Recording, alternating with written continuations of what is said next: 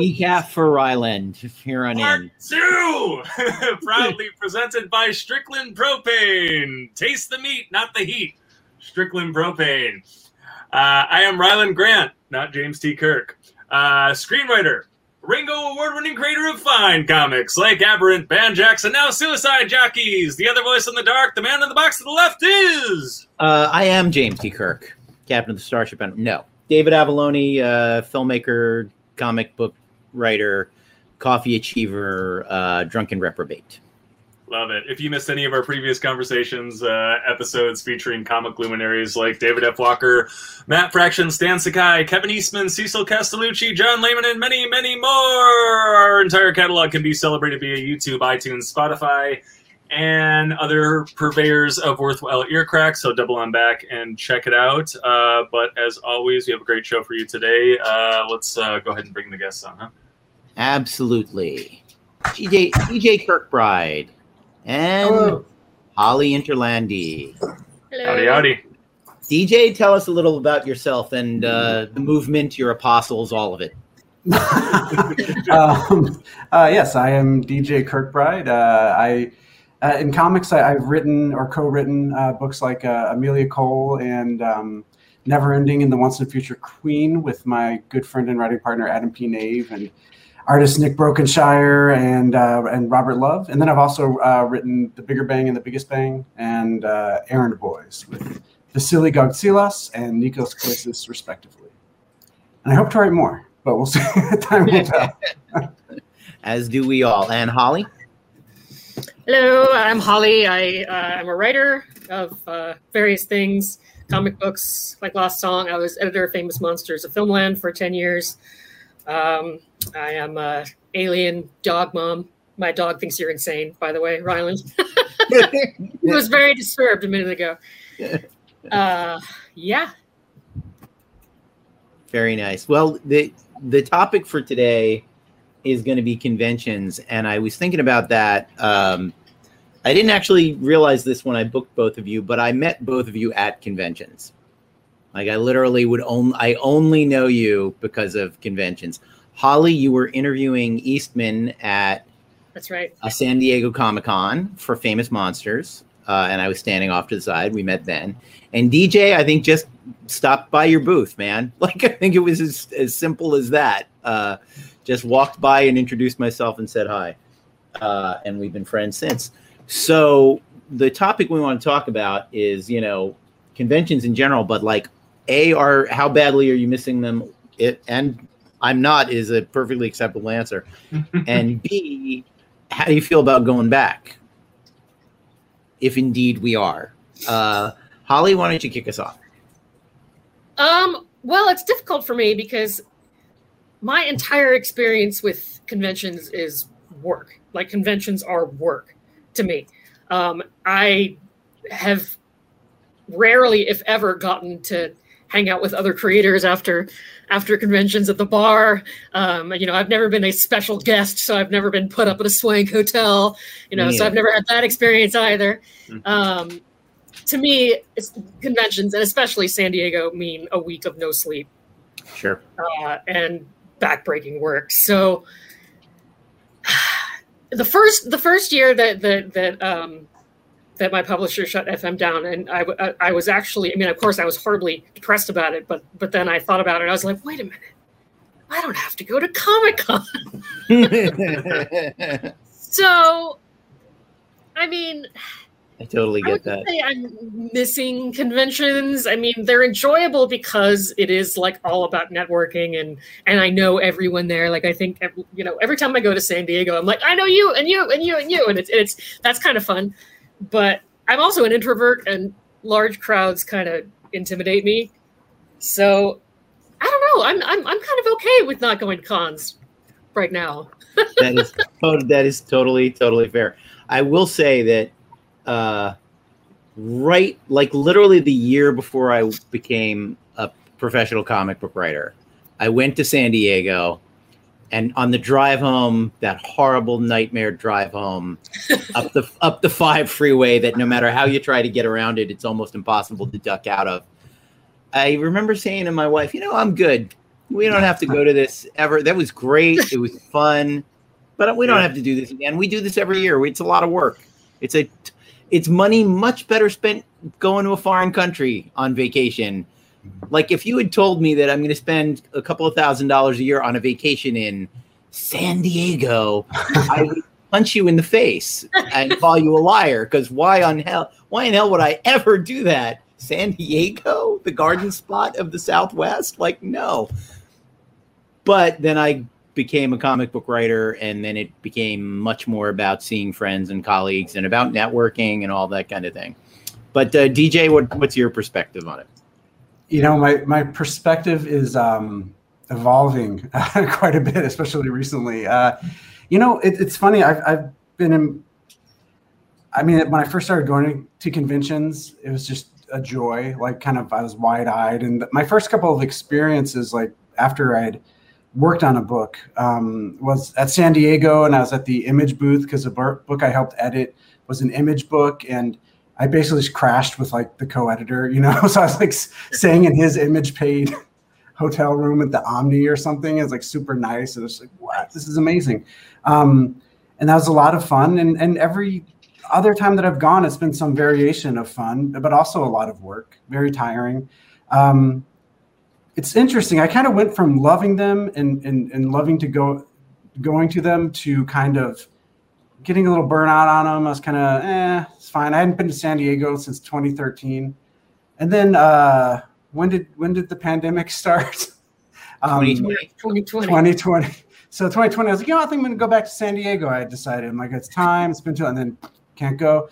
But no, I do very much miss the social aspects. Like I usually go to Rose City and Emerald City, where it's like the only time I ever see my friend, the aforementioned Adam Nave, and some of our other co-creators. And my brother lives in Seattle, so I love going to Emerald City. It's kind of, you know, two in one. So I do miss them. I miss them way more than I expected to, you know, over this extended period of time. And I was kind of ready, you know, I was thinking I'm going to kind of start going back. And then this week we got the, you know, mask mandates that started again in California, and I see numbers going up, and I'm just thinking, oh God, I don't know. Is it going to be, I don't know. So now I'm very on the fence about it. Yeah. No, I can see that. Yeah. Rylan, I do miss seeing people. Yeah. Well, what are your thoughts on it? Yeah, I mean, it is a weird thing. I mean, you and I did a going back to con show, you know, last week with you know, two very different people, and the information we had then was very different. You know what I'm saying? I mean, I'm you know, like you know, DJ, I'm sitting here and I'm watching these numbers tick up, and I'm hearing Delta variant stories, and I'm watching mandates come back and stuff like that, and you know, I wonder. I mean, I just wonder. There's part of me that, you know, worries we're gonna. I don't know how long this is gonna fucking stretch out. You know, when you said how long ago was the you know, did the pandemic start? If you would have told me 15 years ago, and the three of you agreed, I would have been like, well, yeah, I guess that sounds about right. Yeah, but you know, I'm trying not to cover ground that I covered last week. I am very excited to get back, but I am on guard. You know, when you're talking about San Diego is, you know, it's 200,000 people packed into a postage stamp. You know, and I don't know that it can or should ever be like that again. Yeah. My worry is that it will be, though. You know, I mean,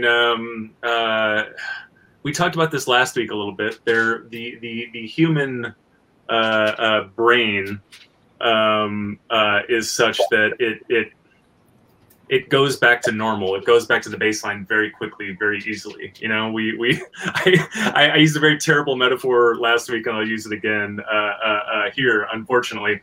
And we'll see how you guys think of it. But I'm thinking about our country like post 9/11, where for a short while everybody was really on guard, and we had, you know, police officers, you know, guys from the Army with machine guns standing outside the subway, and we're checking this and we're checking that, and there was that side of it, but then the other side of it was we were all one big happy family. We were all together. We were looking out for each other. We were picking each other up off the ground, right? And so I think back to those times, and it was very tense, and it was very, but I just watched how quickly we kind of just went back to normal, and to a certain degree we didn't and we couldn't, air travel changed and all of these things, but it's like, but we very quickly went back to the baseline. And so that's what I wonder is, I'm already seeing it around here. I mean, I live in Eagle Rock, California, which is like, it's a bunch of young hipsters and their kids, and it is the most like liberal, place on the planet in a lot of ways. But it was like, it was, as soon as there wasn't, a mask mandate, like people were like throwing parties and coughing in each other's faces and jogging past each other, that stuff, and so that is my worry, is that when we dip our toe in this con water, that everybody's just going to do a running fucking cannonball into the deep end, and we're going to, erase all of this kind of like careful, this careful dance that we've learned over these last couple of years. So I guess that's what I'm worried about. I am very eager to get back, but not eager to kind of get in that water and deal with like the nonsense that's no doubt going to come with it, Yeah. I mean, like, I think I've said this before, but I think mask wearing is here to stay. Not necessarily everywhere at all times, but I think in certain settings, will I sit at my booth wearing a mask? Probably not. But between the door and my booth, probably. Edging through the crowd in the lobby, probably a good idea. It's. Go ahead. The funny thing is that it's in Asia, wearing masks when you're sick is just a thing. That's just what people do. Yeah. Yeah. And not everyone, but if you're aware that you're not feeling well, or you wear a mask everywhere. That's just what you do. And I just think it's funny that it's so like, oh my God, like to us. Yeah, and I know so many people that are immunocompromised and would benefit hugely from wearing a mask. The thing that I've been hoping is that, even the people who aren't, the deaths from the flu went down from like the usual 30 to 50,000 a year. There were like 600 this year. Well, and I'd like to think that people, when October rolls around, are going to go, I haven't had a cold in 2 years. Maybe I will continue wearing a mask so that I don't get that horrible cold in December that I've gotten every year since I was 8 years old. Yeah, I mean, not just number of cases going down, but we've apparently eradicated, specific strains, like made them extinct essentially through this thing. But yeah, the Asia. The Asia comparison is what kind of gives me hope, because it did become normalized over there, and it still is. I wonder if we have the capacity for that. I hope that we do. I think at the very least it's like there's not the stigma. I mean, 2 years ago, if I would have been walking through a mall with a mask on, people would have been like, what the fuck is up with that guy? You know what I'm saying? Somebody would have made fun of me. It's like, hey, what's up, Snake Eyes? You're referring to your Spider-Man mask, though. And we have. I mean, even when there was a massive pandemic in Asia, we were still here making fun of it. SNL had do you remember this skit, the Peter Sarsgaard? No, don't remember that at all. Yeah. Peter Sarsgaard was the host of SNL, and it was during the whole SARS, pandemic over there, and they did this skit called like the Peter Sarsgaard, and it was like, it's us making fun of this shit, Yeah. And so I mean, we're assholes over here, you know what I'm saying? And so my worry is that we return to that. My worry is that like this stuff isn't going to stick. It just seems like. I mean, that's what I just hope that it's, it has been whatever, a year and a half now of people being cooped up and forced to do this and forced to do that. But But even through all that, we had idiots like in the CVS around the corner from me. Again, like I'm in I'm in this liberal mecca, and we had somebody in the CVS across from me who ends up on YouTube because they're sitting there, spitting in people's faces and arguing about having to wear a mask. But it's like, so I don't know. Again, my worry is that we just is that we have. And then my something. evil side comes out, and I'm like, all these people who refuse to wear masks and refuse to get the vaccine. We've needed a worldwide culling of idiots for a while now, in my opinion. So, that's very Thanos of you. Yeah. Yeah. There is the evolutionary aspect of it, of like, if you have not developed this defense mechanism, maybe you deserve it. Maybe you deserve to get kicked off. Yeah. I don't know. But the problem is that those people are more likely to infect vulnerable people that aren't, that are trying to protect themselves. Now, the other thing that I'd like to see, I would love to see a change. If you talk about American culture, we have normalized going to work when you're sick. We have normalized employers being pretty mad at you if you don't go to work when you're sick. And people are so reluctant to be sick and reluctant to admit it and reluctant to do anything about it. And some of that is about, our ridiculous healthcare system. But it's worth, if nothing else, normalizing the idea of, no, stay home. Don't even wear a mask to work. Just take the day. And that's the other thing. I mean, I thought this at the very beginning of the pandemic of like, when the smoke clears, a whole lot of people are going to realize they never needed to go into an office.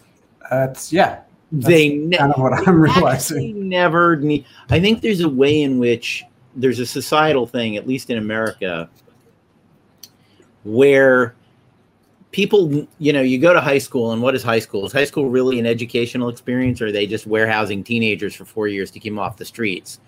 And work is kind of the same way. It's not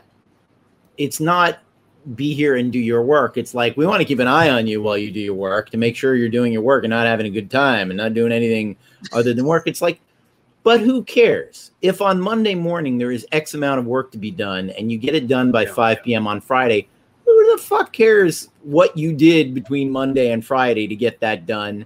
If you did it at 4 a.m. in your underwear, or if you did it sitting at your desk 9 to 5, because bosses have worked. They know that they spent 9 to 5 jobs staring at a clock and playing tic-tac-toe on their computers or Minecraft or whatever, and they still got the job done. And it's that thing of like parents going, don't smoke pot, kids, even though I did for 50 years before you were born. It's that thing of like, I know how twisted all of your minds are, so I'm going to make damn sure you don't get to have all that fun I had. And I think it would be such a helpful evolution in society to just get the work done, man, and we'll pay you. It doesn't really matter in what order, at what time. I mean, and there are obviously jobs that are dependent on communications during business hours and things like that. I know people who live in Los Angeles and are stock market working people, and they have to get up at 3 a.m. because they have to be ready for what's happening in New York at 6 a.m. And that can't change for them. The world works in certain ways. But I just, especially as a lifelong freelancer, that wasn't a change in my life.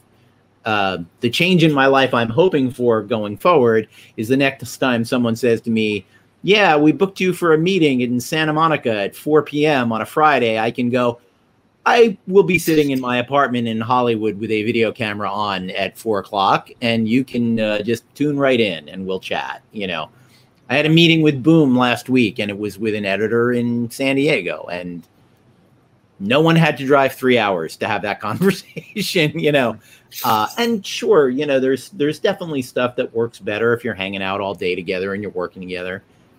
But much more can be done remotely. No way. I get so much more done when I'm not in an office, like going in and having people just poking their heads and be like, guess what? And then ranting about something for 10 minutes. Like, like I can focus. I can, there's not so much just tension of like looking like you're working. I don't know. That's I vastly prefer the greatest waste of the greatest waste of human energy and potential on Earth is the pretense of looking like you're working. like that charade. If you could channel the energy created by people pretending to work, that'd be like harnessing the sun. Like that.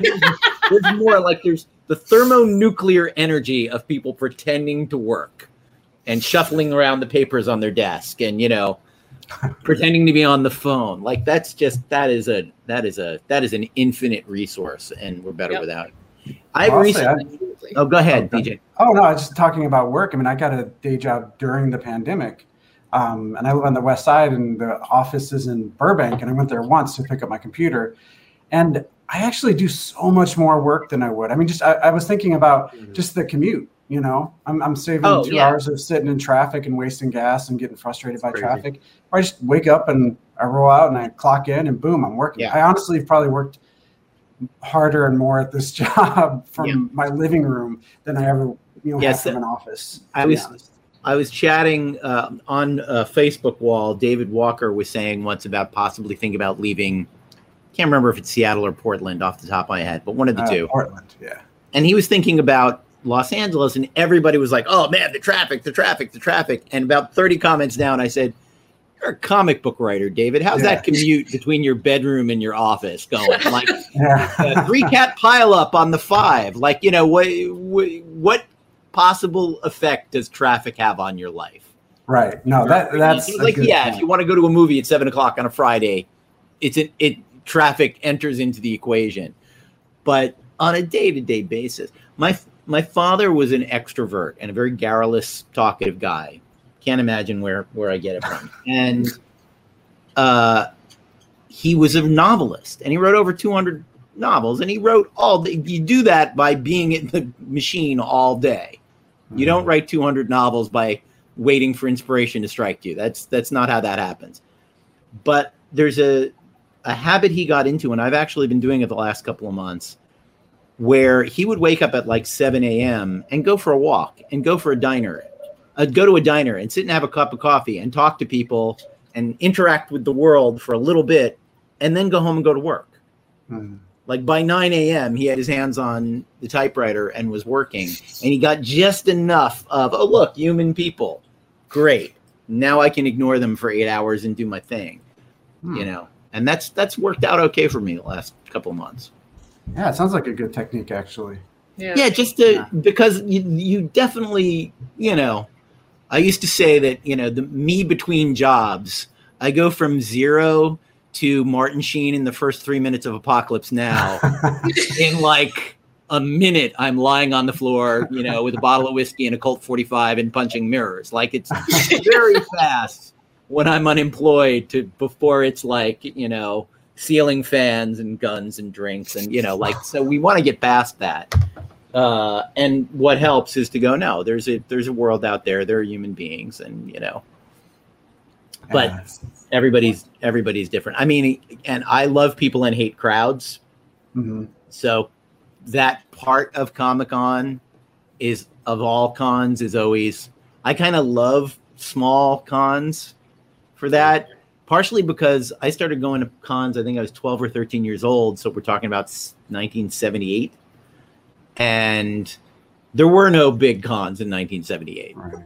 There were. I mean, the biggest con you could go to was small. I went to San Diego for the first time in 89.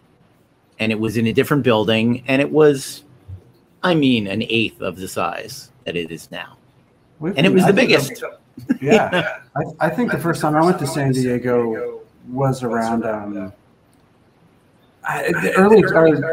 Sorry, I'm hearing myself repeat. I don't know what just happened. Yeah, I'm hearing it. Oh, I don't hear it. That's interesting. It's all good. I think it's on your end, Avalone. Okay, let me try now. Testing.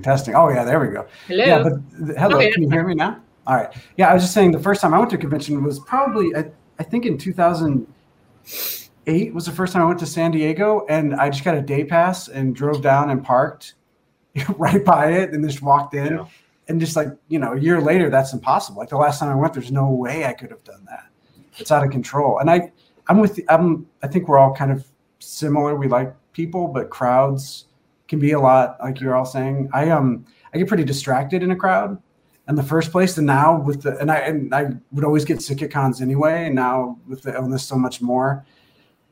Yeah, I mean, that part does make me nervous, and also I tend to have to strain my voice to talk to people in a convention. If I'm wearing a mask while I'm doing it, that's going to be tough too. So I don't know. There's a lot to consider. But I think the whole like being everybody jam packed shoulder to shoulder just can't happen. And I don't know how conventions need to make money. Yeah, but conventions need to make money, so I don't know. I just don't know what the answer is going to be. Yeah, I mean, conventions need to make money, but 200,000 people, like even once you get rid of the guests and the pro passes and the press, what's the cost of a ticket to Comic-Con? $300, something like that. I don't even know. $500. Yeah, like it's not. You start doing that math by everyone in Hall H, I think they're making money. Like I think you could throw out a quarter of the people in Hall H and still make a lot of money. And again, not forgetting the $12 bottle of water and all of the other things that go into, and San Diego making $1 zillion with their, every time I pay for a hotel room in San Diego, I'm like, I have paid a quarter of this for a hotel room in Rome. And I'm in San Diego paying like way more than that hotel by the Spanish Steps in Rome. That becomes the thing is it's not just a con thing. It is a city thing. It is like the biggest. The city makes more money in that week than probably most of the other weeks combined. And DJ, you're right. It's like the growth of the event has been like this. I mean, I went to my first San Diego Comic-Con in 2004, and I, in between 2004 and 2020, I went to 15 of 16. And so back in 2004, I wasn't even a comic pro. I didn't become a comic pro until 5 years ago or something like that. But I would always go down for film business, And in fact, the first time I went down, so it's 2004. The Walking Dead comic book is not that old. My writing partner and I were working with Stephen Sommers, who directed The Mummy and a bunch of other kind of big budget films, and he was taking a long look at The Walking Dead as a feature film that would have been done at Universal back then. And my writing partner and I very much into it, very enthusiastic about the project. We think this is going to be big, and he's like, I don't see it. And he quietly passed on it. It was really fun. He's like, I'm gonna do Van Helsing instead. That is exactly what happened.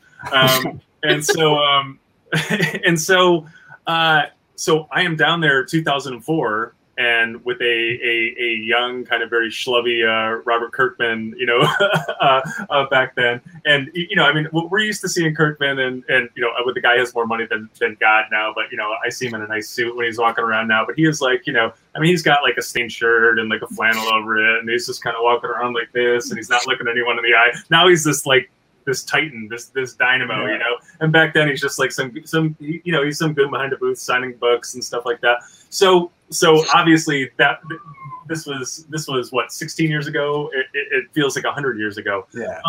But in 2004, it's like you said. I mean, you basically like roll. I mean, it's almost like you are an action hero in a movie where like you pull right up in front of the police station and just leave your car there and go inside. You know what I'm saying?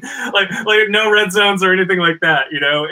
And then over the years it became, well, you can park within walking distance, but it's going to cost you $20. And this year it's going to cost you $30. This year you're about a mile out. It's going to cost you $60. And now like don't even now I train in, don't even bother bringing a car. Right. But then the experience also was in 2004. It didn't matter what panel it was. It didn't matter if it was Hall H. It didn't matter if it was the biggest creator on earth. Having a talk in one of the smaller panel halls or whatever. It was like whatever you wanted to go see, you could go see. You wander in halfway through, the panel halls are half full. I literally saw anything and everything back then. And then you could walk on the convention floor. You could breathe. You could wander from this to this. Your phones worked down there. If your friend was like, "Hey, meet me at 2500," it didn't take you an hour to get from like one end of the con hall to 2500. And then every year it got worse and worse and worse, right? And where I really saw it, there was this transition at some point. And David Barron made a really interesting point. Do you remember the year David Barron said Avalone? It was 08 or 06 or something like that. David Barron said that Twilight ruined Comic-Con. Oh yeah, Twilight. I'm not sure I agree with him, but that was a common perception even at the time. It was an interesting theory that just brought in all these other people. But what I saw is that it got worse and worse and worse. And you used to be able to walk around and breathe like any day of con. And then it was like Saturday and Sunday got really bad. But if you went Thursday and Friday, it was fine. So it was like you just kind of planned your trip. Then it wasn't a 4-day thing for me. I was coming down for a day or two, and it was like, okay, well, yeah, I'm not worried about it. I'll go down on Thursday and Friday. And then like Friday got bad, and then Thursday got bad, and then it was like, well, you could just wander into Hall H. Then Hall H was full. Then you started to have to line up for Hall H. Then people are camping out 2 days in advance for Hall H. That was how everything got. And so, and again, it's just money and money and money. And it's money for the organizers. It's money for the convention center. It's money for the restaurants, the hotels, all of that stuff. And they count on it growing and growing and growing every year. I mean, their plans to like build an addition onto the convention center so they could make this thing bigger. So it can be 300,000 people. Yeah, no, exactly. I remember them boasting like 8 years ago. It's like, 100,000 people this year. Like, oh my god! And now it's 2. And where does it go from there? And I don't think it can be 2 anymore. Even So sorry, I'm ranting. But what you have is a lot of the boards of health of cities are such political organs that they're never going to say, no, 150,000 people is too much. We should cap it at 100,000 people. Everyone will still make money, but growth is the definition of capitalism, and we refuse to hit the point where the Department of Health will say, no, actually, that's the maximum number of people. And I think the thing that's interesting to me and surprising to me, I would have thought that the fact that there's a convention everywhere every weekend before the pandemic would have siphoned at least some people off of San Diego, but it really it hasn't done that. It's the Super Bowl. Everybody's going to watch the Super Bowl. Yeah, everybody's going to watch the Super Bowl. I mean, just because there are other sporting events out there, because honestly, WonderCon is a shred smaller than San Diego. Oh, WonderCon's crazy. Yeah. It's all the same people. It's all the same booths. It's all the same stuff. It's all the same panels. And it's just this much more manageable. Even LA Comic-Con, which is a joke and has been for many years, even that's like slightly smaller than WonderCon now. That fluctuates more. But it's just like, it's amazing to me that you're right. I mean, San Diego is the place you have to go. But what happens when you do that, like, you talk about who's making money, you get a lot of people who, it's 15 of them in one hotel room. They buy food at the Ralph's, like they're not buying food. They're not buying comic books because they spent all their money on the plane ticket and the tickets to the con. And they're there to go in the panels. They're there to lie outside of Hall H. And again, God bless them. They keep us alive in many, many ways. But you're like, if all of that, if the hotels were cheaper and the ticket was cheaper, Bless you. I swear to you, I swear to God, it's allergies. That money would be spent on comic books. It would be spent on action figures. It would be spent on things that the vendors are there to sell. And look, we've all, I've seen things at a booth and just gone, can I just take your card and I'll buy this off your website in 2 weeks when I can think straight, But I'm curious, Holly, did you ever go to cons before you were going professionally, or did you only go to San Diego? No, I really only started going to cons for work. Mhm. I mean, I've always been like, a nerdy person, but the idea of being in a big space with a billion other nerds, Sure, for like, just I don't know, because the concept of conventions, especially for things that aren't comic books, was always a very negative one. Like you think of people who in like Star Trek convention, you're like, oh God, why would you do that? And comic books are a little different because it's not just fans and celebrities; it's professionals and people who can network and stuff like that. right. So that made a little bit more sense to me. But I think my view of cons is inherently skewed because I've never paid for a ticket to go to one. Right. I've never camped out anything. I've never, like I said, I've never put up in a swank hotel room or any of that fun stuff. So it's just it became an interesting definition of my work. So when it stopped, I sort of had to reevaluate my entire identity. It was like, who am I if I can't go to music or conventions? Yeah. It was very strange. Yeah, and for me, in the pre-internet, pre-nerds rule the world world, Yeah, like I'm before old enough being to a nerd remember became when cool. Star Trek was a thing that ended in 1969. Right. And then they had a cartoon that ended in 1973, and that's it. No more Star Trek ever. That's all you'll ever get. Oh, wait, we have 100 novels to sell you. But there's still never going to be more cartoons. There's never going to be more movies. And the conventions were very much like there's an adolescent quality to them, obviously, because that's when I started going. But there's also that thing of you're the only person in your high school that likes Star Trek. Would you like to meet all the other people who are the only person in their high school who likes Star Trek? Right. So that you can finally talk to someone who speaks the same language you do.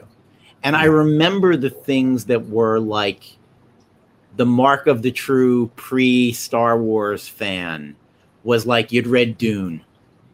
You had listened to the Hitchhiker's Guide to the Galaxy radio shows when they were played on NPR in America. Like that stuff was, believe it or not, like that was intrinsic to the identity of being a science fiction fan and being a nerd. And then then Star Wars comes out and, I have Patton Oswalt has made that joke. Yeah, I'm a nerd. I love Star Wars. Yes, you're a nerd because you love the most popular film ever made. The most popular work of art in human history you love. You're an outsider. Like, what? No, you're not. Everybody liked that movie. Don't kid yourself. So it is, it's changed with the Marvel movies, with all of that, with the prevalence of all of this stuff. I mean, I always go ahead. Sorry, I didn't mean to. No, go ahead. No, I was just saying. I think I was the part of the first. Like, what are we? Are we Generation X? Are we millennials? Are we geriatric millennials? I don't even know. But I was the part of the first generation that was able to use the internet as a place to commute. Commiserate with other people who couldn't, who were into weird stuff that their people in high school weren't. So that's where I went. I went to AOL message boards. I went to stuff like that. And so I feel like that I mean it's a difference between like generations, obviously, but it's also a difference between like personality type, I think. Yeah.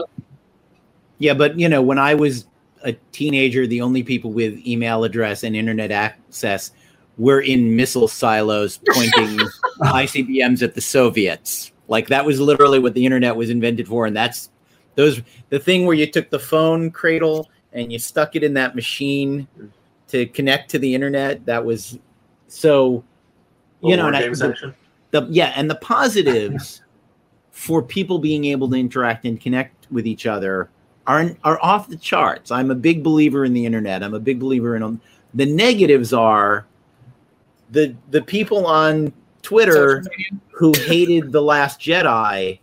In 1980, there was that same group of people who hated The Empire Strikes Back. And how that existed in the popular culture was it was boiled down to 3 letters to the editor in Starlog magazine. Right, yeah. Like there weren't less of them, but they had less representatives with any kind of megaphone.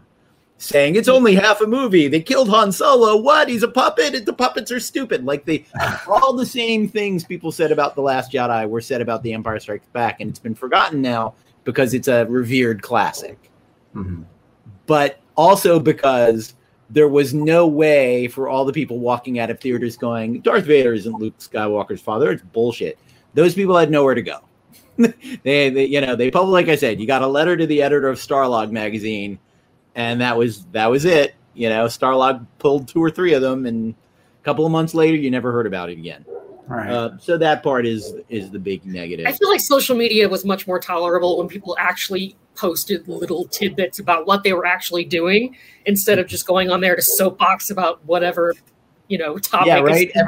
Everyone used to say about Instagram, it's like, it's everybody taking pictures of their lunch. It's like, now we kind of miss people taking pictures of their lunch.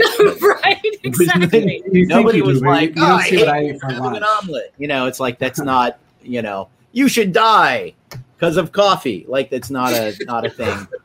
I'll say we could all use with a kinder, gentler internet. But yeah, so cons were a big part of.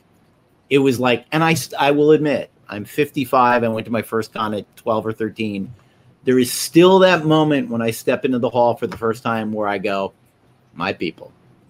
Right when you said that, I got a little I got a lump in my throat. I'm like, it still happens. I look around, I see a father, with his kids, and they're all in Starfleet uniform. They got little tiny Starfleet uniforms on, and I go, my people.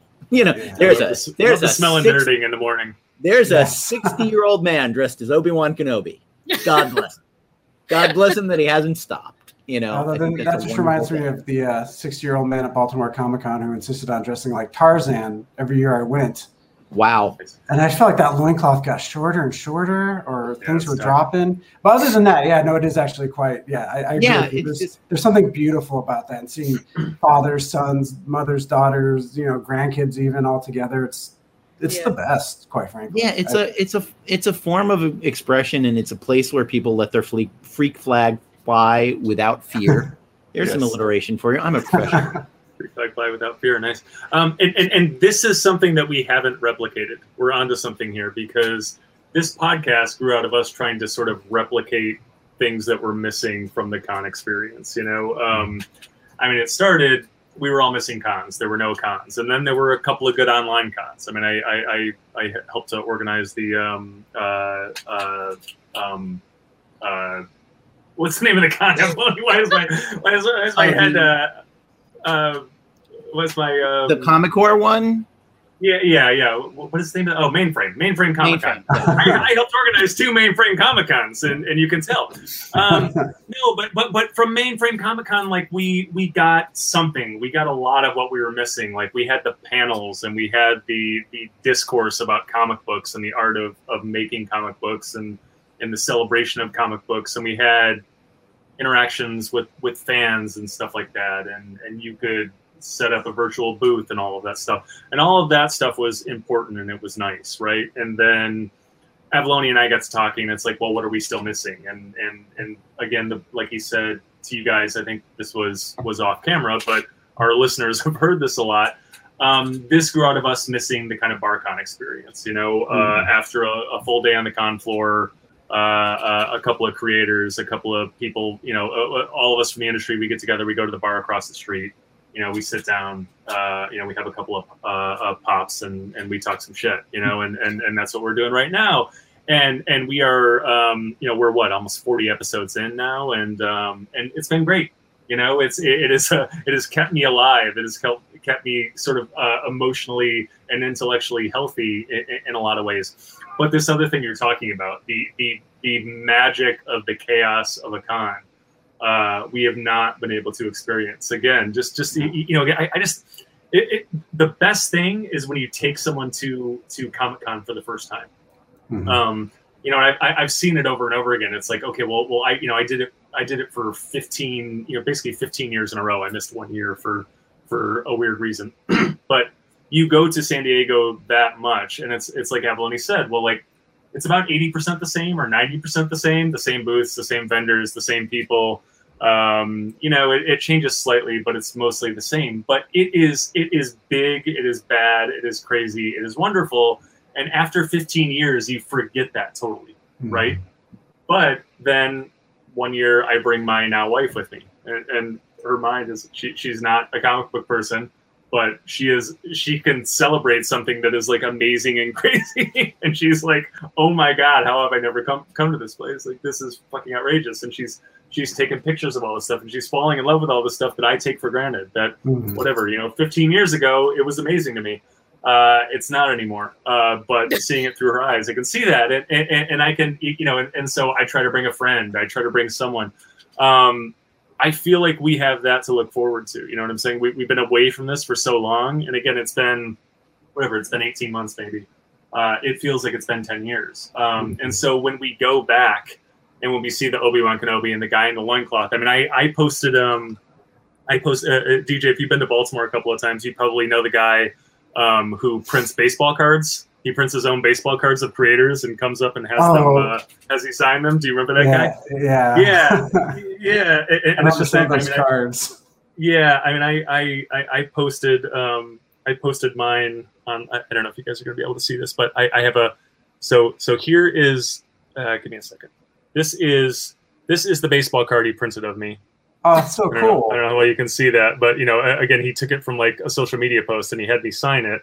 And he didn't have one for me, and so I made him hold it and sign it. But like everyone knows this guy. This guy's been doing this for like 10, 15 years. And so literally every creator who has been on the bill at Baltimore Comic-Con knows this guy. And so I post this online, and Philip Kennedy Johnson's like, baseball card guy, I love that guy.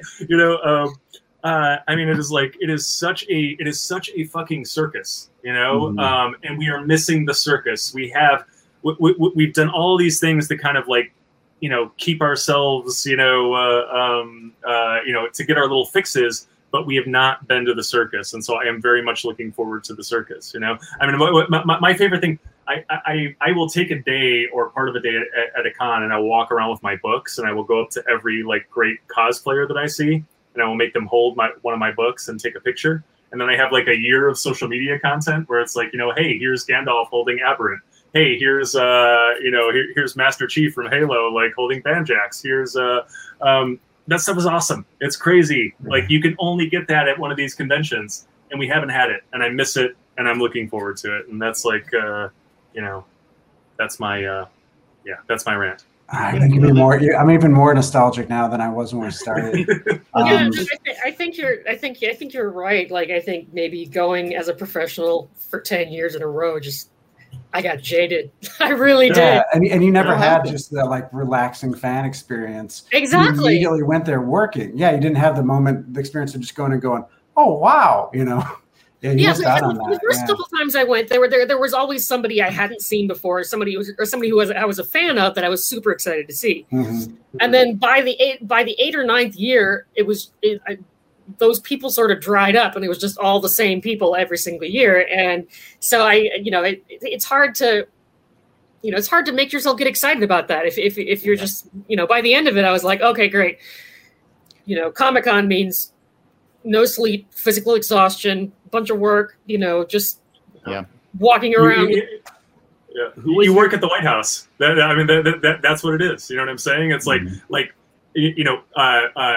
999,000, like 999 out of 1,000 people who go into the White House are completely awed by the building, the history, what it means, the symbolism. Like, oh my God, they walk into the Oval Office. Literally, there are stories about people's knees buckling and not being able to talk. Like, it is such a. But if you work in the White House for 4 years and you are put through the fucking grinder and you are in and out of the Oval Office getting screamed at, you're like, fuck this place. This place is garbage. Like, look how shitty and old the walls are, and look at the rips in the carpeting.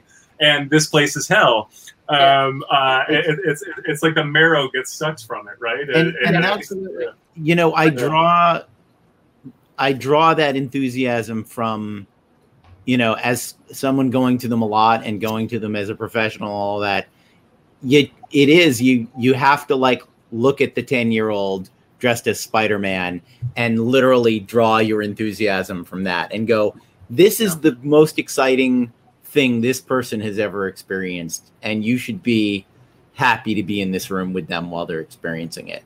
Yeah. You know what I mean? I did a movie, I produced a movie and kickstarted it a few years ago, and I did something that at the time I thought was kind of cynical, which is we offered people, they paid us $250 to be extras in the movie.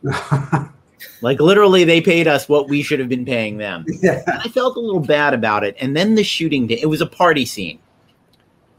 And it had a couple of minor movie stars. I shouldn't say that out loud. It had some movie stars. And that's a real B-list idiots in it. Look, I'm in the movie. But it but it had some movie and TV stars in it. And those people, you make movies for 30 years. It's just another, day at the office. They were so excited. It was literally the highlight of some of their lives that they were on a set with real actors that they recognized while a movie was being made.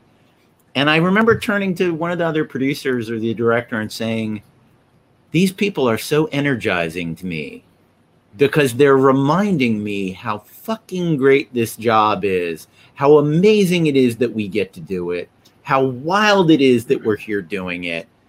And it's so great to see this through their eyes and look over at the camera with the dolly with the camera on it and go, that thing is amazing. Yeah, it actually is amazing. Right. I know how much it costs to rent the friggin' thing, so I'm mad at it. Like I look at it and go, $5,000, I could use something. I'm thinking about I could have spent that on the location, but no, but it's awesome. And the DP is awesome. And the actors are awesome. And the location's awesome. And everything's awesome. And that's the thing that I always try to remain connected to at Comic-Con. I always see some cosplayer who's just amazing. Yeah. And has nailed it. And you can tell what it means to them to put that skin on and to be that and to embody that.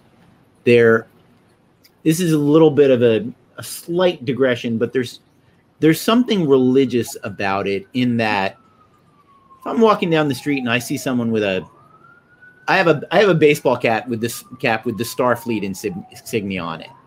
There's a degree to which, that's a thing from a TV show that I like. It's also a moral statement about what I stand for and what I believe in. I'm more comfortable around someone wearing a Superman t-shirt than I am around someone wearing a Batman's t-shirt. Yeah, no, I get, yeah. You know what I mean? Yeah. Because the Superman guy doesn't believe in violence for its own sake. There's something in saying like, no, this is who I am. I believe in truth, justice, and the American way, actually. That's why I have this on, and I'm walking around in public like this going, yeah, that's me. That's who I am. And I think but as you're talking about encounter, Holly, what was like your favorite person that you met at Comic-Con? What was your favorite experience meeting someone? Oh, gosh. I mean, aside from me. I was going to say, of course. No, it's you. The first time I got to talk to Kevin Eastman and show him my little Charter Force card from when I was 8. Oh, cool! And have him sign it. That was pretty cool. That's so cool. Was I there for that, or had you interviewed? No, this was like 2010 or 2011. Oh, okay. Wow! Yeah. Wow. I didn't realize that was on one of us. Yeah. Yes, and mine's signed by him now. That's so cool. Yeah, nice. I showed Avalone this. He's like, I can get that signed by him. But I autographed mine. Look at my weird cursive. Mirage Studios at the bottom, right? Yeah. Yeah. That's so fun. Where they sold it to Nickelodeon. Yeah. It's a registered trademark of Mirage Studios USA. But yep. That's wild. Cool. DJ, how about you? I'm trying to. I mean, I have a terrible memory, to be honest. But the thing that, for some reason, I'm suddenly very nostalgic for Baltimore Comic Con. I don't know what's going on, but I brought it up a couple times. But the first time I had a not an anthology, but a book published, the Amelia Cole series. IDW was putting out the first trade as digital first, and Adam and I were there, and we were on kind of like an IDW panel that was hosted by Dirk Dirk Wood, who used to work at IDW. I know Dirk. Sure. Yeah, I think he's at Image now. But he's like, Dirk's just rocking it out, and he's just doing his Dirk rock and roll thing. He's winging it. But on the panel was the IDW panel, and next to us was Walt Simonson. And wow. I'm like, and we're like, oh boy, why are we on a panel with Walt? And not only that, but when we were talking, he was listening to us, and you know what I mean. And then later at the bar, he came up and talked. I'm getting chills thinking about it. I'm like, Walt Simon's just like, hey, how's it going, fellas? I'm just like, what's happening? So stuff like that. Those types of experiences are I totally get that. Yeah, that type of thing is really cool. I was walking into New York Comic Con once, and I passed Matt Wagner's booth, and I've been a fan of Matt Wagner since I was in college. Mm-hmm. And Matt saw me and went, hey, David. And I said, hey, Matt, great to see you. And my wife was standing next to me. She went, that feels pretty good, right? And I was like, yeah, that feels fucking great, actually, to be treated like a colleague by Matt Wagner, whose comics I've been reading for, 35 years. How about you, Rylan? What do you got? Best con story. I don't know. They're all small. They're all fun. I mean, looking back on my Kirkman, Walking Dead, Steve Summers Odyssey. I mean, that's pretty good and pretty funny. I mean, with the way that history is played out and the twists and turns. I've had some good ones. I remember meeting Eric Estrada in the green room at Comic-Con, and I was. I was a huge Chips fan growing up, and I mean, those are the guys I get excited about. He could be standing next to Tom Cruise, and I'm like, Eric, how are you doing? And then I got pulled away by another friend talking, and my then girlfriend, now wife, was with me, and as I got pulled away, Eric Estrada started talking to my wife, and it took him about 5 minutes to start trying to convince her to go to Ireland with him. What? And so, listen here, Punch. Yeah, exactly. Yeah. And I'm like, am I gonna have to fight Punch here? Like, that's pretty tough. That was a good one. I mean, I remember being at a bar with Virgil from the WWE. Are there any wrestling fans on? He was the $1 Million Man's valet, when I was a big wrestling fan growing up. And he's, I mean, you can look him up on the internet. He's a little off. He's a little left to center. But I had a crazy hour-long conversation with Virgil that just blew my mind. And if you're a wrestling fan, it would be very meaningful. But I won't go into the details here. But I mean, he was talking about how he had to stop swimming in San Diego because jellyfish were coming after him, and he got into this big fight with a jellyfish, and he bit the head off a jellyfish. I mean, he was going into really graphic, crazy detail. Really doesn't seem like a smart idea, putting a jellyfish in your mouth. Yeah, and I'm like, this couldn't have happened, but he really seems to believe that it happened, and it was just it was so it's like, so cons are always I feel like you walk into an alternate universe for for a day, for a couple of days, and that's what it felt like. And it's definitely this place where anything can happen. It's where you wander in, you have no idea what's going to happen that day, and then your pillow hits the bed that day, and Eric Estrada tried to leave the country with your wife to be. And Virgil cornered you at a bar and terrified you with the story about biting the head off a jellyfish. I mean, that's what happens at cons. I mean, I would say my favorite con ever was I was a huge Star Trek guy growing up, and particularly Next Gen and Deep Space Nine, and huge fan back then. And went to cons when I was a kid. Those were the cons I went to, and then I kind of hit high school, and I became popular enough in high school to where I didn't fly my flags anymore, and then I got into college, and that kind of continued. And and then I moved out to LA, and I met AFI, a kind of snooty, film school, art school, and you certainly don't want to wear your Star Trek flags there. But there was this time shortly after AFI where I was missing it, and I was tired of hiding it, and I sort of came out as a Trekker. And I did it in grand fashion. There was this massive Trek Con in Vegas. Trek Vegas is always a huge con, but this was their their first real, like, fuck you, this is the largest con in the history of Trek con. and I went there just as a fan. You know what I'm saying? I wasn't working the con, no business, anything. I went there as, I mean, I was in my 20s, but I went there as like a 12-year-old fucking Star Trek nerd and geeked out like 250%. I made up for like the 10, 15 years of like of putting Star Trek in the closet. And I met literally every person from like Next Gen, DS9. I got autographs, I got pictures. I went fucking berserk. And it was glorious. It was like, one of the best weekends of my life. And I've never gone that hard again. But I make sure not to put it away anymore. As you can. Yeah, absolutely. But anyway, there's a joy to that. Yeah, like literally my first. Were you saying something, DJ? I'm sorry, I got distracted. Oh, sorry. No, I was just because what you were saying about what Rylan was saying about the Star Trek convention reminded me of how his experiences at conventions, and so there is something when there's no work pressure. And you're just going just to have fun and take it in. It's pretty magical. I mean, I feel like if and when cons come back, I might do or just maybe one day just go there to, as a fan and not try to sell books or worry about if people are coming to my table or not. You know what I mean? Because there's something pretty great about that. That's all. Yeah. Oh, yeah. There's always that pressure. No, although it was always, I always allow myself like one fangirl fanboy moment per con. Oh, that's good. Yeah. It was always sort of cool when you're like an uber fan of somebody who doesn't understand that they're in a place where they're famous. Right. I think it was like 2016 or something. But they had brought over Tsutomu Nihei from Japan, who's one of my favorite manga creators. He did Knights of Sidonia and Blame and a bunch of other awesome stuff. And of course, I knew what he looked like.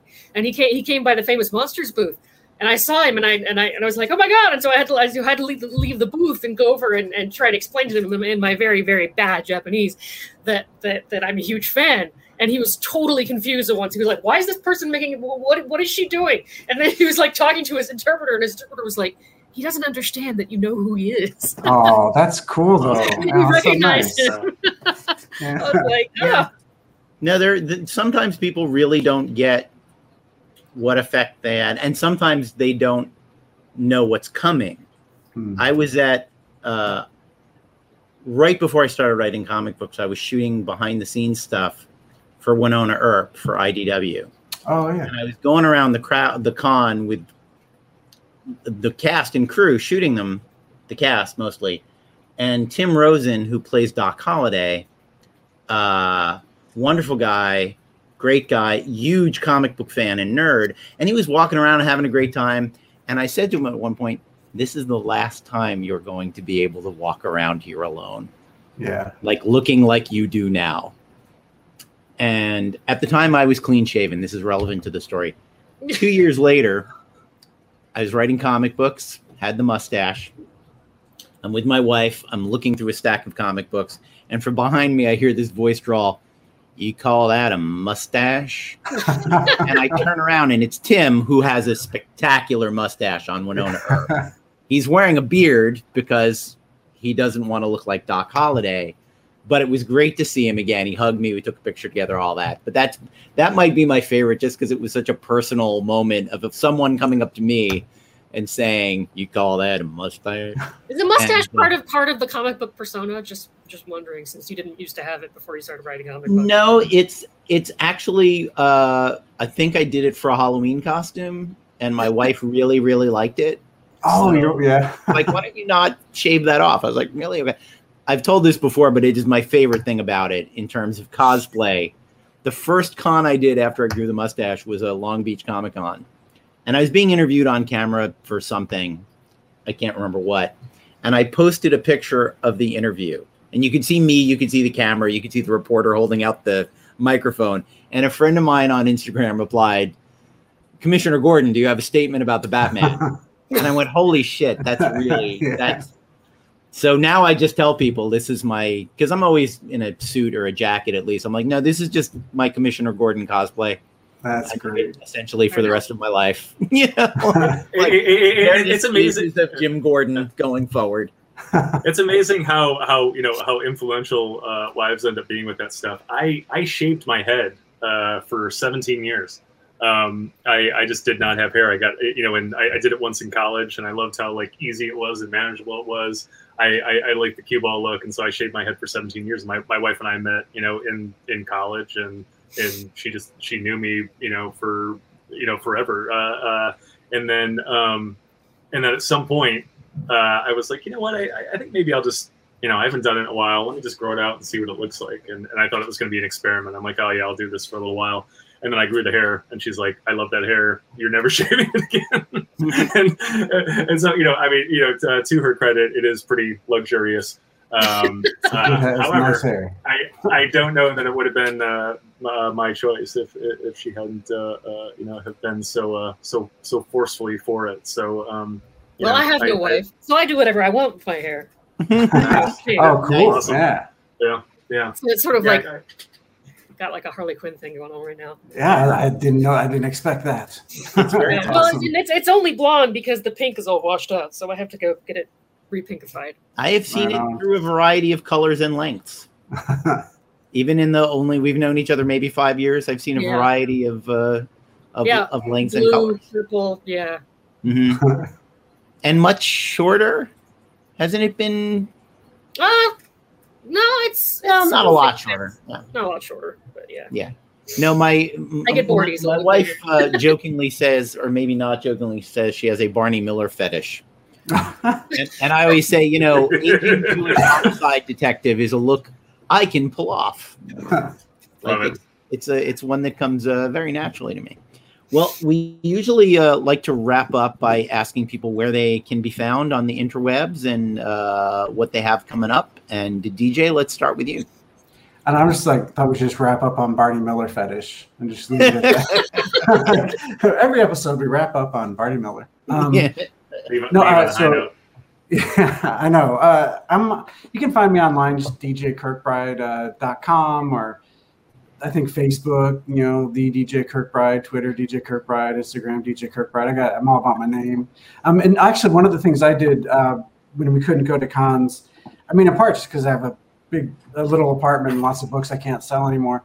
But I started a Store Envy. It's kind of like Etsy, like Store Envy online store where I just sell my comics signed.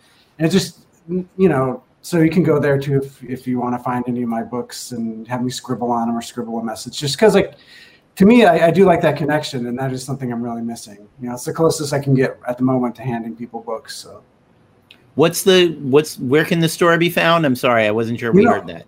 No, I know. I should. I'm really bad at this because it's just I should know the address. It's called Store Envy. It's djkirkbride.storeenvy. It's STORENVY.com. And cool. I just have all my books on there. Cover price or cheaper. Just trying to do something. Just what you got. What we're doing here. This is our version of a panel. That's my version of my table, just online. Sure. Well, I look forward to stopping by your actual table sometime sooner rather than later. I look forward to seeing you and all of you in person. And Holly, it's nice virtually meeting you. I look forward to seeing you at a con, and we'll get back there. I don't know exactly when, but I miss it. I know we all miss it. And Holly, what do you got coming up, and where can people find you? I am on Twitter and Instagram, or I have a different name for every. So I'm one of those horrible people who has not branded themselves successfully yet. So I totally have a different name for everything. I'm on Facebook and Twitter as Junk Story. My Instagram is metal_I. My website is just hollyinterlandi.com. Well, that's the easy one. Yeah. We'll have all this stuff in the show notes, guys. So if you're listening or whatever, although I am increasingly just disgusted by Twitter, so I only go on there to promote projects and maybe give a shout out to a series I'm reading. Aside from that, and did you just wrap up a series that you were writing? Am I remembering that right? Well, on Wednesday, my big creator-owned book with Black Mask last song. The last issue comes out on Wednesday. Finally, it's been it's been like a 20-year ordeal. So that's kind of a big deal. When this is live, that will be today. Yeah. Yes. That comes out today. In fact. Yes. That's cool. And Ryland, plug away. I am at Ryland Grant on all forms of social media. That is RYLENDGRANT, all one word. I have to spell it because it's not a real name. My parents drunkenly arranged letters and saddled me with it, so now I have to spell it for you. And also, we don't have our titles up, so normally people watching on YouTube can see it, but they can't see it today. My comic books, the Ringo Award-winning Aberrants and the 4-time Ringo-nominated Banjax, are available in fine comic shops everywhere. Nice. And on Amazon. There it goes. Hey. On an Amazon and Comixology and all that noise. My latest and greatest comic fit hits comic shops in August. It's called Suicide Jockeys. I should have plugged it at the beginning of the show, but I was so wrapped up from my con outburst, my Kirk-esque con outburst that I was rattled and forgot to plug our books. But yeah, Suicide Jockeys is a tokusatsu joint. It is essentially, in a nutshell, Voltron meets Fast and the Furious with a big dollop of heart and soul. It is being released via Source Point Press in comic shop starting August 25th. You had me at tokusatsu. Yeah, that's so cool.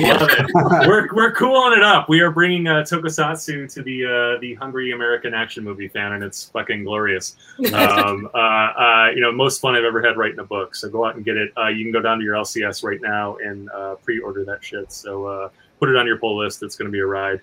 And watch my social media because there are going to be a ton of amazing retailer exclusive variants they're going to start hitting out there from like big bad cool artists. SourcePoint has like a really amazing retailer exclusive program, and a retailer can sign up for their own variant, and there are going to be 12 variants for the first issue, and wow. they're awesome. Some of them are really limited, like 50 copies or something like that. So it's not but if you're a collector, look for them. Look at my social media. I'll have all that stuff. But my Kickstarter books, my astral projection thriller, The Jump, and my Fargo-esque crime drama, The Peacekeepers, are still available via You got visual aids. You're so prepared. No, I'm thinking if I could go back in time, I'd Ryland it up right now. This is the 40th episode or so for us. So I fell on my face about 27 times, and now I finally wised up. But if you go to thejump2.backerkit.com, the jump all one word and the number 2, you'll find those there. That's kind of my shop. You have the Jump, you have the Peacekeepers, you have signed copies of Aberrant, of Banjax, really rare con variants, all that stuff. And the only thing I have left to say is, Estrada, you did me wrong. I'm coming for you. Oh, I think I told you. I once cost him about $100,000. Did I ever tell you that story? That's why you two are friends. Tell it again, please. He had been in an Andy Sedaris movie called Do or Die. I think he cost Andy between $80,000 or $100,000 to be in this low budget movie. Mm-hmm. And when Andy hired me to ghostwrite and ghost direct the movie, the sequel, I said, well, first off, no Estrada. And I was like, oh, man, Eric's great. You can't not have Eric, man. Eric's a big star. Eric's a big draw. And I said, he's not. You're trapped in the 80s. I mean, this is only 91, 92, but I was like, really, he's not, man. Trust me on this. Not a big star. And he's not. He's just a giant lead weight that's costing you $100,000. And we argued about this. And then while we were arguing, the poster from the distributor for Do or Die showed up, and there were the two girls. The villain was Pat Morita, by the way, if you want to talk about the 80s. Nice. There are the two girls, and there's Pat Morita. There is no picture of Eric Estrada on the poster. And I just went, you're going to pay $100,000 for an actor whose face the distributor does not want on the poster because it makes the movie look cheap. I don't know. Playboy Playmates do not make the movie look cheap. Pat Morita does not make the movie look cheap. And yet, Eric Estrada, not on the poster. And he went, well, okay, you won that there one. He is. so I mean, I don't know, that $1 million smile, but no, there you go. Yeah, so I kept the paycheck from Eric Estrada. I don't feel too bad about it. That's what he gets. That's what he gets. I can be found on the easy thing is I have a website, davidavalonefreelance.com. I used to be such an old man that I would say www in front of that every time. And I'm proud of the fact that I no longer say www. So anyway, the website has branches off to all of the other things that I'm doing. What's coming up next, August 4th, Elvira Meets Vincent Price. Drops. So fun. It was supposed to be a 4-issue miniseries, and in that way that Dynamite always does, they called me up a couple of weeks ago and went, so 5 issues? Sure. Oh, wow. I'm getting very good at writing epilogues to 4-issue miniseries. No, and it'll probably, in the fullness of time, Elvira's got a huge audience. Forget my influence. The comics sell better than most other Dynamite. Well, but then you insert all these amazing, smart literary references in there, which is I do what I can. And Vincent Price, if you've missed Vincent Price, I like to think I have brought him back for you. His daughter has been reading the script and she's approved everything I've done, so that's also cool. sort of a nice feeling. Very cool. But yeah, they were friends in the real world, and it is delightful to I've been suggesting to people, go to YouTube and Google and search for Elvira Vincent Price, and you'll see a number of talk show appearances and things, and they are absolutely delightful together. And I'm trying to recreate that. The plot of the series is that the Earth is going to be destroyed by a streaming video series in which an ancient incantation will be read and an ancient Egyptian god will be brought back to life to destroy the Earth. And he can be stopped if the counter incantation is found, and it only exists on a unreleased horror movie from 1971. That's very fun. Yeah. So the musical question is: can an unreleased horror movie from 1971 save the world? The joke. I always like to have a joke title. The joke title of this series is Raiders of the Lost Schlock. Not to be confused with Inglorious Bastet, which was the other title. But check it out, August 4th, Fun and Games. And thank you so much for coming on the show, Holly and DJ. Really loved having you. And look forward to seeing you again soon. Thanks so much. This is fun. Thanks. Thanks for listening. Cheers. If you're watching us on YouTube, be sure to smash that like button. If you're listening to us on Apple Podcasts, Spotify, or other fine purveyors of ear crack, please leave us a 5-star review. And wherever you're watching and or listening, subscribe. We'll see you back here next week for more Madcap hijinks on the Writer's Block. For more information, visit pendantaudio.com. Thanks for listening.